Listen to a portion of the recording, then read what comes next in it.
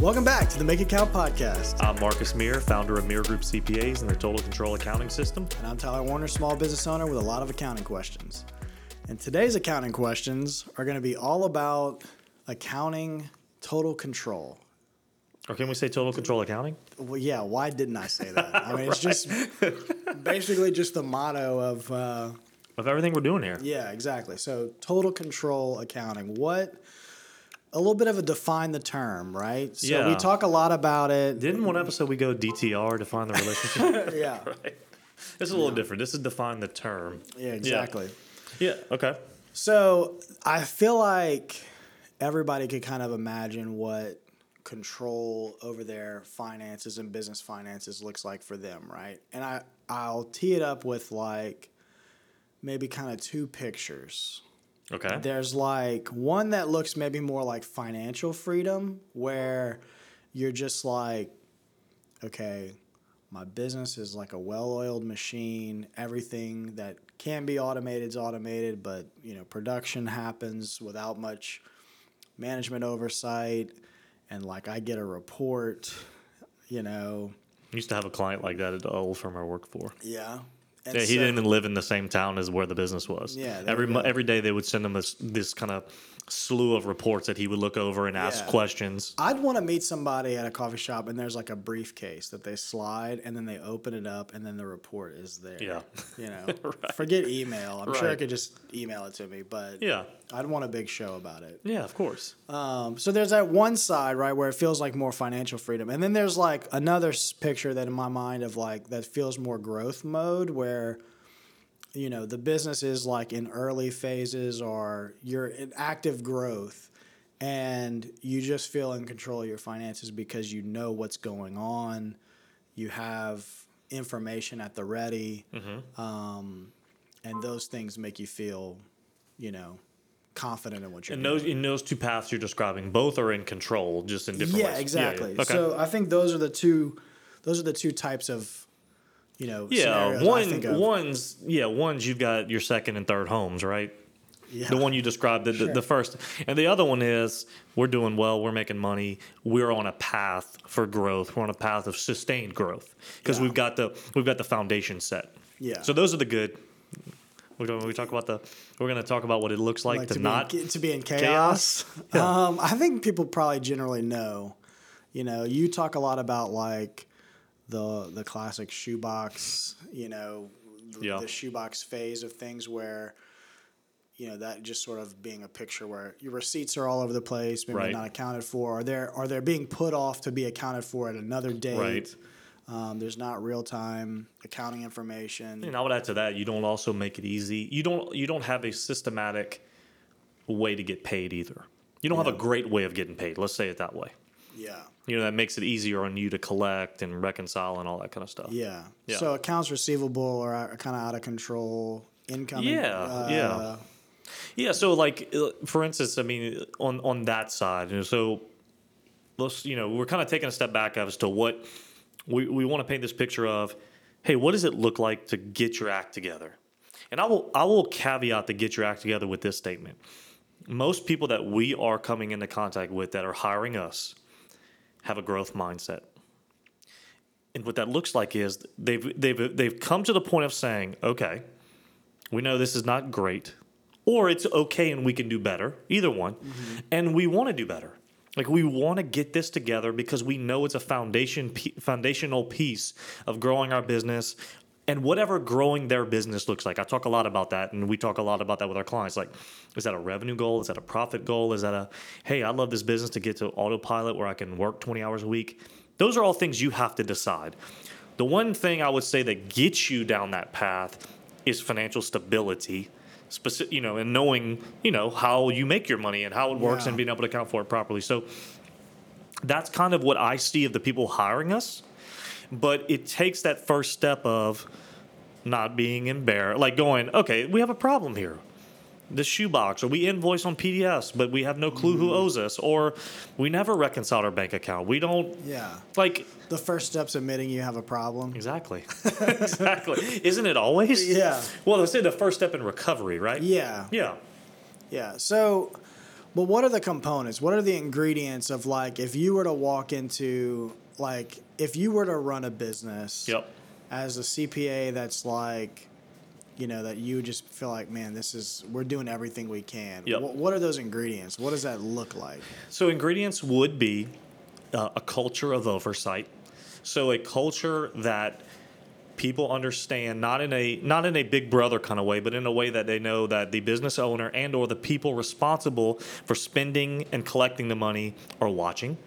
And that can be done through, we've talked about technology where you only use a certain bill pay software, you don't write checks, or like what we do is we attach a PDF or a document to every transaction in Xero. So that's one way. Second way would be is you have a very clear path to revenue and a frictionless payment system. So you make it such that your clients can engage you easily through technology and can pay you easily without friction. And so those would be two kind of high level things, right? Protecting your custody, protecting what you have, making it easy to get paid. And I guess the third one would be is also watch the creeping and or ongoing subscriptions that you may not need. Like kind of, and subscriptions is defined kind of loosely, right? We all have lots of services, whether they're under a subscription or not, like ongoing things you pay for, just watching those that they don't creep, that you don't have unnecessary services. I think that's a really good mix of a solid kind of footing. Yeah, the first one, that's great. The first one sounds like not a set it and forget it, but a set it, maybe come back to it as your business grows, kind of create policies, but Right. it's more policy driven. The other two seem like those are routine. Mm-hmm. What would you like? What's a good guideline for like, again, I go to that picture of just like the stock photo of like the business owner just looking at a sheet of reports. Yeah. Like, Right. is it 8:00 every morning? I like to have an expense and profit a P&L, emailed to me, and I drink my coffee and look at it, or is this something weekly, monthly? Man, I would say that gets back to more personality types because even as a CPA, like me being organized is more of a learned trait than something that was innate for me. And saying that, I'm saying I don't have a defined, like, hey, on the 15th of the month, I pulled these 3 reports. Now, I know people that can do that and are really systematic in how they operate personally in their workload. I just think it's ongoing.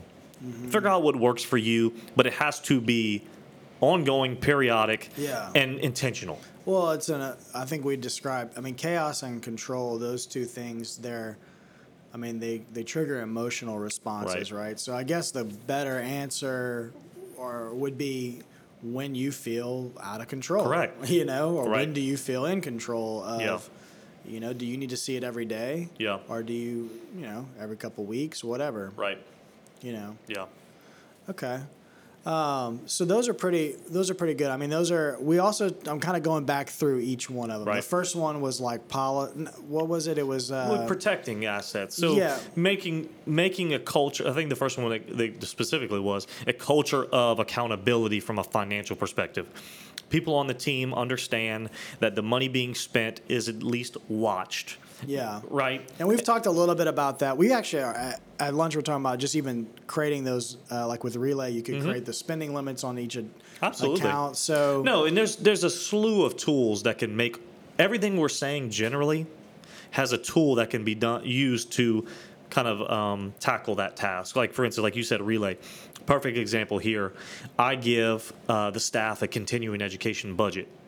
And so, I could track that in a Xero, like in a category, one of the accounts on the chart of accounts or with a tracking category. But the way we did it was I simply said, okay, we have a Relay bank account. Why don't we just create a new Relay bank account, which is really easy. Like we talked about, you probably do it in 20 seconds. Mm-hmm. And on that bank account, create a virtual credit card. All a virtual credit card means is that you have a credit card number, you don't have a physical card. So you can use it online. But what I did was I funded that bank account with only the budget for the year for continuing education. Yeah. And then I gave the virtual card number to the staff. Yeah. And then on top of that, so that's already a control of, they couldn't spend more than what's in the account. Control number one. Control number two is they know that every transaction, at least on the spend money side, money going out of our Xero file, we want a receipt attached. So when they pay for continuing education, everybody gives you a receipt. They send you a PDF. They know very simply, go in Xero, record the transaction, or Stephanie on my team who's got access to that, she'll record it with the PDF attached. So that kind of culture, we're giving a very real world example of a culture of accountability and oversight. A bank account with only the amount of money that can be spent. A virtual card and spending that has a receipt has to be attached. I mean, very simple. Right, but those assurances have an actual.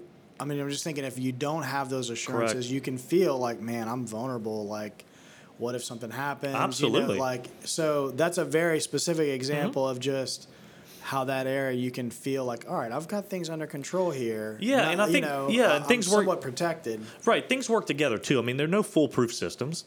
Yeah. You know, people could create dummy transactions and attach the receipts to them and be paying their brother-in-law, or I mean, there's all sorts of things that could happen, right? But I think you brought up the point when we talked I forget what episode it was. We talked about kind of fraudulent and how to protect, and you said the mirrors in Walgreens that point down. I think that you get the point, right? You could still put a pack of gummy bears in your pocket and roll out there, right? Yeah. But you kind of know people are watching. And if nothing else, it diverts or minimizes the amount of theft. Yeah. And really, there's no foolproof system, but you're putting things in place to make it harder for people to do it, even people you trust, right? I think everybody now has heard of these stories on like American Greed. It's the best. Yeah. It's always the bookkeeper. It is always the office manager / bookkeeper because they have too much control and no oversight. Yeah. So I don't think we set out to talk like a fraud episode, but if we're talking chaos to control, that's a very clear picture of chaos to control. Yeah, and certainly anybody. I mean, I've met business owners who've had that happen to them, and it does. I don't want to say stain them, but it does give them a unique perspective of like they won't feel like they're in control unless they have those things, unless they're protected from those things, you know, moving forward. Yep. So I do think it's relevant to this idea of like how do you feel like you're in control of your finances? Right. I mean, protecting them is a really good place to start. Yeah, no doubt. Yeah, payment also feels like a huge one. That was I think that's a good point because I know when especially if you're in a growing business and you're looking at cash flow and you see your account, there's nothing more frustrating than seeing like a dwindling cash flow and a high accounts receivable and being like, oh my gosh, like I'm making money, air quotes. Yeah, air quotes, making money. I should have more than enough to like run this business and should be thriving, but we're not collecting. Yeah, I shouldn't have to borrow on the line of credit this month. Yeah, we're not making what. Yeah, I really think this. I think with the proliferation of technology and apps, if you run your business properly, if you set clear client expectations, right, on the front end of how you do work and how you get paid, I think we're moving toward a day where there's no AR. I know in my firm we have it, but the days it takes for us to get paid on average, I think, is 10 days. And that's because we have so many people on ACH draft. Why is that? We've clearly communicated that this is how we work. We will get paid up front, either half or in full. Depends on the client. But that's just the expectation. So many people are afraid of that conversation or that process with their clients that they're willing to do what you just said. Mm-hmm. They're willing to go on with accounts receivable that really should be money in their bank account. Yeah. So, I definitely think, and we've talked a lot about. Well, let's talk. Just real quick, some tools. Like, I think we're kind of, this episode is kind of growing into, hey, here's chaos to control, but here are the steps you can take or actionable items. Perfect example. If you bill people on ongoing, which a lot of people do with subscriptions, retainers, you name it. How about Stripe or Go Cardless? Both of them offer, I think they call them payment plan. I forget the terminology. Each uses it a little different. But suffice to say, it's like you go in Stripe and you say, hey, I want to bill Tyler Werner $200 a month, and set it up, and then you get an email, Tyler, and say, hey, Mirror Group wants to bill you $200 a month and draft the money from you. Do you accept? Mm-hmm. Done. Like, that's when I say it's that easy, it's that easy. Right. Go Cardless is the same way. Now, Stripe might do it through credit card. So if you didn't want to pay the credit card fee, you might go to something like Go Cardless, which is ACH. Right. But two very easy ways to just get your invoicing under control from a perspective of collecting. Yeah. Well, even just out of the box Xero with connected to Stripe or Go Cardless. Easy. You've given vendors, I know when I email them an invoice, it's got the link to pay online right there. So no matter what they do, like they've got 3 options. Either go old school, like if there's still a business that has a, the classic we'll write you a check department. Who was the person you said? Who's the AP clerk that you got to go see? I think was it Barbara? Sounds right. I think it was. Yeah. Yeah, Susan will have your check, Mr. Warner. I knew a Barbara growing up. Wow. Yeah. I feel like she probably cut checks for an oil field company or something. You're serious? I'm serious. Her name was, because everybody would be like, oh, Barbara. B-O-B-A-R-A? Yeah, she was named after her father. Wow. Yep. Lucky her. Barbara. I mean, like. It sounds like Barbara with a Brooklyn accent. Barbara. Barbara. Yeah, you're right. But total side note there. Just come on. I mean, they had to know. Like everybody would be like, "Oh, Barbara, nice to meet you." Yeah. And they're like, "No, well, actually, B-O-B." I would have just abandoned that as an adult. I'd have been like, "No, all right, I'm Barbara now." Right. But anyway, yeah. All right. Enough of that. I forget where we're going. So let's continue on the payment stuff. So we were talking. We were giving actionable steps about, hey, here's the ways to reduce your AR. Or bigger picture was one of the signs of a well-run organization is getting paid, cash flow. And so we gave some examples of retainer, but you even gave an example of the one-off services. I mean, look, not every business is a subscription business. Yeah. We have one-offs. I would encourage you, if you do have one-offs, to get to the situation where you're working with your client to get half up front, maybe. Right. You use a payment. I think that's very fair to do. I mean, go in construction. Yeah. Construction people take draws, right? Yeah. Why do they do that? It's because they're incurring time and materials along. You're doing the same thing. Yeah. If you're in a service-based business. Yeah. And Xero, am I getting this right? Xero even has a place where you can accept partial payment. Or is that no, you cannot. No, and that's actually one thing that's interesting is that if you send me your invoice, I cannot partially pay it in Xero. Where am I getting We use it through Practice Ignition. Like if we do it a lot of times on our cleanup or what we call conversion work. Maybe that was PayPal. Maybe. I feel like I've seen a box where it's like either turn it on or turn off where you can allow partial payment. Yeah, I'm not sure. Okay. Anyway. Yeah, and I think also one of the things is, just like kind of finishing the thought about one-offs. A lot of people to pay with credit cards, right? Make it easy for them to pay you. And if you want to go down this path of we charge a credit card fee, which is becoming like kind of in vogue right now, like people meaning the businesses don't want to incur that 3% fee roughly. They charge it back to the client. There's a way to automate that with payment services in Xero. I mean, literally when you connect Stripe, one of the options is credit card fee, how to account for it, do you want to charge it? So bottom line is, well-run businesses make it easy for their clients to pay. They clearly communicate payment terms, and it speeds up cash flow. Yeah. All right. Third one. What was our third one? I think it was more about reporting, just more about the transactions and the data. Yeah. So, I mean, that kind of goes without saying, but have somebody in-house or outsourced or kind of option number 3, which is what a lot of our clients do, is what we call DIY assisted, where they've got somebody doing their books in-house, but we are coming behind them and checking. Just build a system of ongoing accounting. Yeah. Not sexy, but got to be done. Yeah. And this is a big, broad brush, but like, to me, the bookkeeping side of that is like the small piece. Really, when I feel like, okay, I'm in control is when I can look at KPIs. Yeah. I can look at. Well, I was going to get that. Okay. Yeah. Well, sorry to cut you off. Man, the boring. P&L is like basic. Yeah. If you listen to this podcast long enough, exactly. Those are the training wheels. Right. No, but I guess my point is, the data is organized. If somebody's systematically looking at it, you've got an advisor looking over your shoulder, coaching you. Right. That's another thing. Telling you, like, for our clients who are on DIY assisted, we're starting to build accounting manuals for them. And it's as sexy as it sounds, which is basically, hey, you normally have these types of transactions. When you do, put it to this account. That's very helpful, right? Yeah. It helps you as the business owner do it a little better. Yeah. Do it a little better. And you incrementally get better and better. Your advisor spends less time correcting your mistakes and more time planning with you. And so you start moving down this path of repeatable financials that you can trust. Yeah. And you have the backing of somebody that's looked at them, that's a professional in this area, and said, hey, this is good. This is materially correct. Right. And then, to your point, now you go start the really good stuff, which is, okay, last quarter we did our gross margin was 40%. Why is it now 34? Why is, advertising 8% of sales when it's normally 7? Yeah. Like, you start to get the nuances. What are our new, like, if you're a medical practice, we had, our new patient count went up relative to the last month. Why isn't revenue up? Like, you start to dig in, but that can only be if you trust the underlying financial data that's ongoing and repeatable and correct. Yeah. It's like if you were about to go on Shark Tank, Okay. Would you be ready?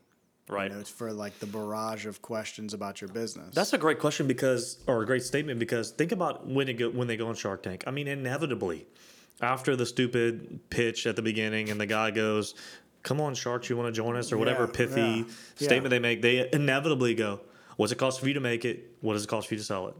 Yeah. And whatever How many have you sold? whatever make it means. Does that mean the service or a product or whatever it is? Like, real quick. Yeah. And these are the most savvy investors in the world. What are they saying? Know your freaking numbers. Right. Like, but again, if you want to be in that world of, I just kind of figure out at the end what I made and I kind of play business is what I call it. Like, that's fine. Just know you're never going to be that. But if you got that growth mindset, you want more, you starting to understand that, man, I got to have this foundation. Yeah. All right. I think we've covered it, man. That sounds like a lot of control. Feel Absolutely. like, if you had a business that's like, all right, I've done what I can to protect myself from, I've got good culture of oversight.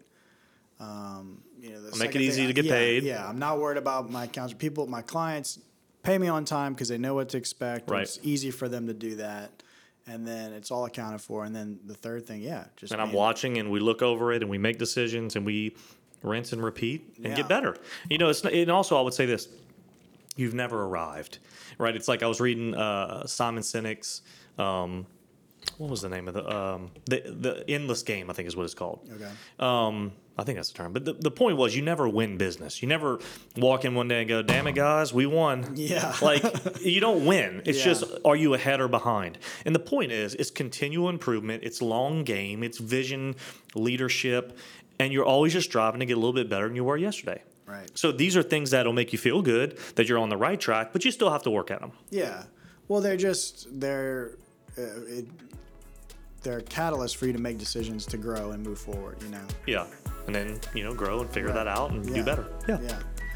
Good deal. Well, look, it's been a great episode. If you want more podcast content, all of it is at mirror.group, and you can reach out to Marcus and his firm there as well.